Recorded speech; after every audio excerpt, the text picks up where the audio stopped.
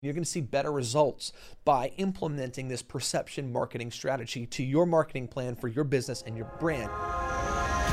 This is Don't Fear Grit with Rob Taormina. Marketing strategies and advertising technologies to help you build a better business.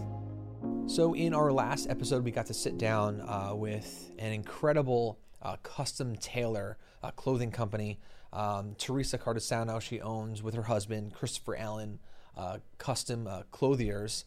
It's been around for a while. They're leaders and experts in the space. And when we had her here, we got to talk about how the way that you dress, how that could possibly impact conversations, how that could possibly impact various other things like your interview process, sales process. And you realize that obviously the perception of that people have of the way that you look does play into their decision about you, especially in that first few seconds. And so I really wanted to just today unpack sort of that idea, is this whole idea of perception, and how does perception play into the world of marketing, branding, getting your message out. And to start off, I really want to sort of just define this word. I know, this word perception, when you talk about it within certain contexts, that it could have this negative connotation, like, how dare you judge me by the way I look? And we're not referring necessarily to that. But what we are doing is acknowledging the fact that every single day, every single moment, whether you like it or not, is your subconscious is doing that. Your subconscious is taking the various things around you, using all the sensory details, whether it be, sight, sound, all of these things, and your brain is always based on the perception of the receiving all that information, receiving the taste, receiving the smells. Your brain is processing it and then delivering to you this sort of like subjective opinion about what it is. And that's just sort of the reality of it. And when we use perception in marketing, it's acknowledging that process, the natural human psyche process of perception playing a role into a decision, and using it to your advantage, though. And in this case, for our last episode, we were talking about specifically the way that you dress. Now, in certain work environments, let's talk about a car dealership. I know a lot of car dealerships, they make it mandatory for the staff to be in some type of professional attire.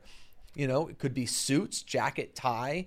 It could be, pants, button-down shirt, and a tie.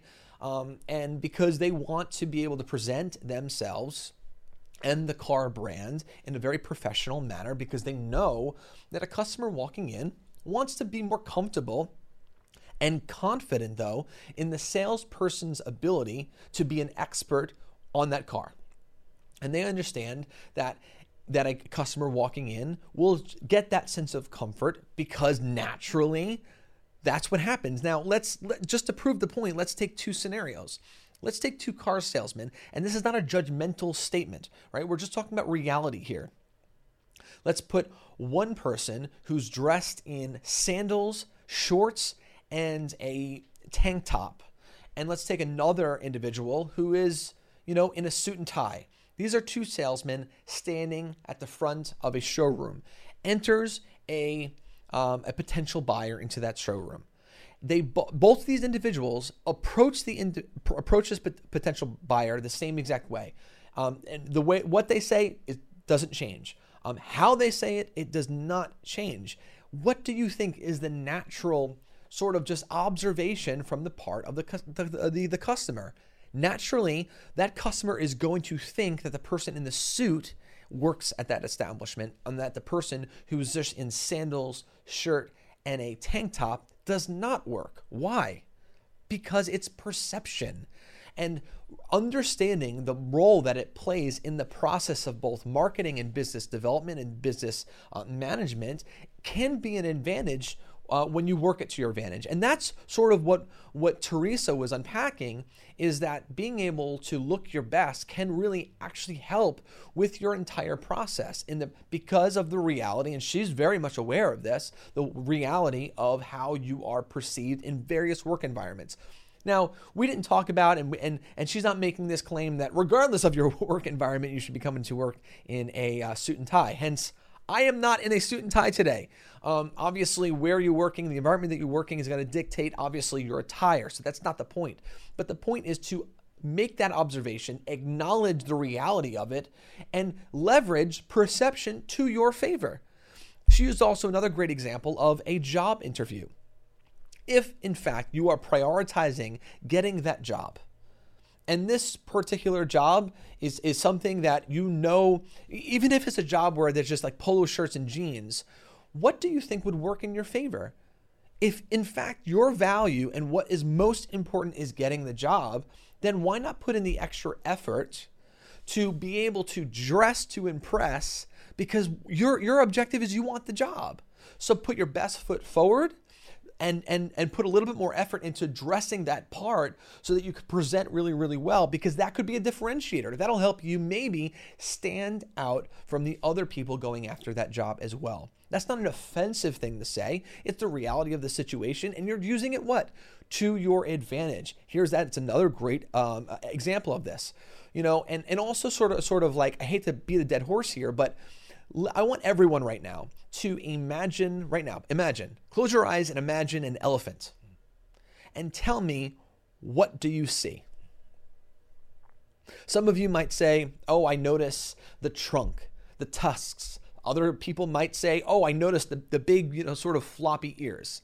And what does it tell you? Number one, it tells you that not everyone's perception is identical, but it also tells you that everyone has a perception of that particular animal. Maybe they're not saying, oh, look at the elephant. Maybe they're saying, hey, look at the cool tusk. Why? It's because the sensory sort of parts of our life, sight, taste, touch, smell, like all of these things are constantly being processed in our brain, and it's now being translated and shooting out information to give us a perception of what it is that we are seeing, hearing, smelling, touching, et cetera, et cetera. In marketing, you use that to your advantage. So in marketing, you have a business. What you want to do is you set up and you define your customer avatar. After you define your customer avatar, you want to be able to identify all the likes and dislikes of your potential customer. And then what you could do is you can trigger the positive sensory moments of that particular type of customer through perception marketing. Because what you're doing is you're acknowledging that people do make perceptions. Even, I'm telling you, they do it subconsciously even. Now, do they do it consciously? Yes. And are there moments where a conscious perception could be a negative judgment? 100%. I will state that as fact. However, there also are more subconscious perceptions being made every single day by you right now. In fact, I'll go on record and saying it's probably, I don't know the science, but I would imagine there's probably thousands of perceptions that our brain are making every single day subconsciously. And what you want to do through perception marketing is trigger those things, work them to your advantage.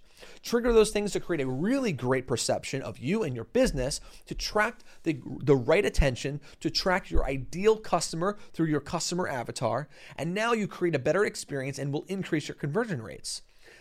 Teresa outlined that brilliantly yesterday when it came to, we were just talking about the way that we dress. Now, she owns an amazing company where she creates custom clothing for her customers, and she gets to see and hear firsthand how the way that she's dressing her customers impacts the result that they're getting in their workforce. So that's a really great test pool to sort of prove this point. But it's not just limited to what we see. It's also what we hear, like I was saying before, what we smell, what we touch. So think about your business and the ways that you can activate positively all of those moments through perception marketing to benefit your business. It's a really great advantage. Now, does it take a little bit more effort? Absolutely. A little bit higher learning to be able to understand the value and then the execution, how to develop a strategy, 100%. But once you get it, it's like riding a bike, and you're going to see better results by implementing this perception marketing strategy to your marketing plan for your business and your brand. It's a wonderful, wonderful tool.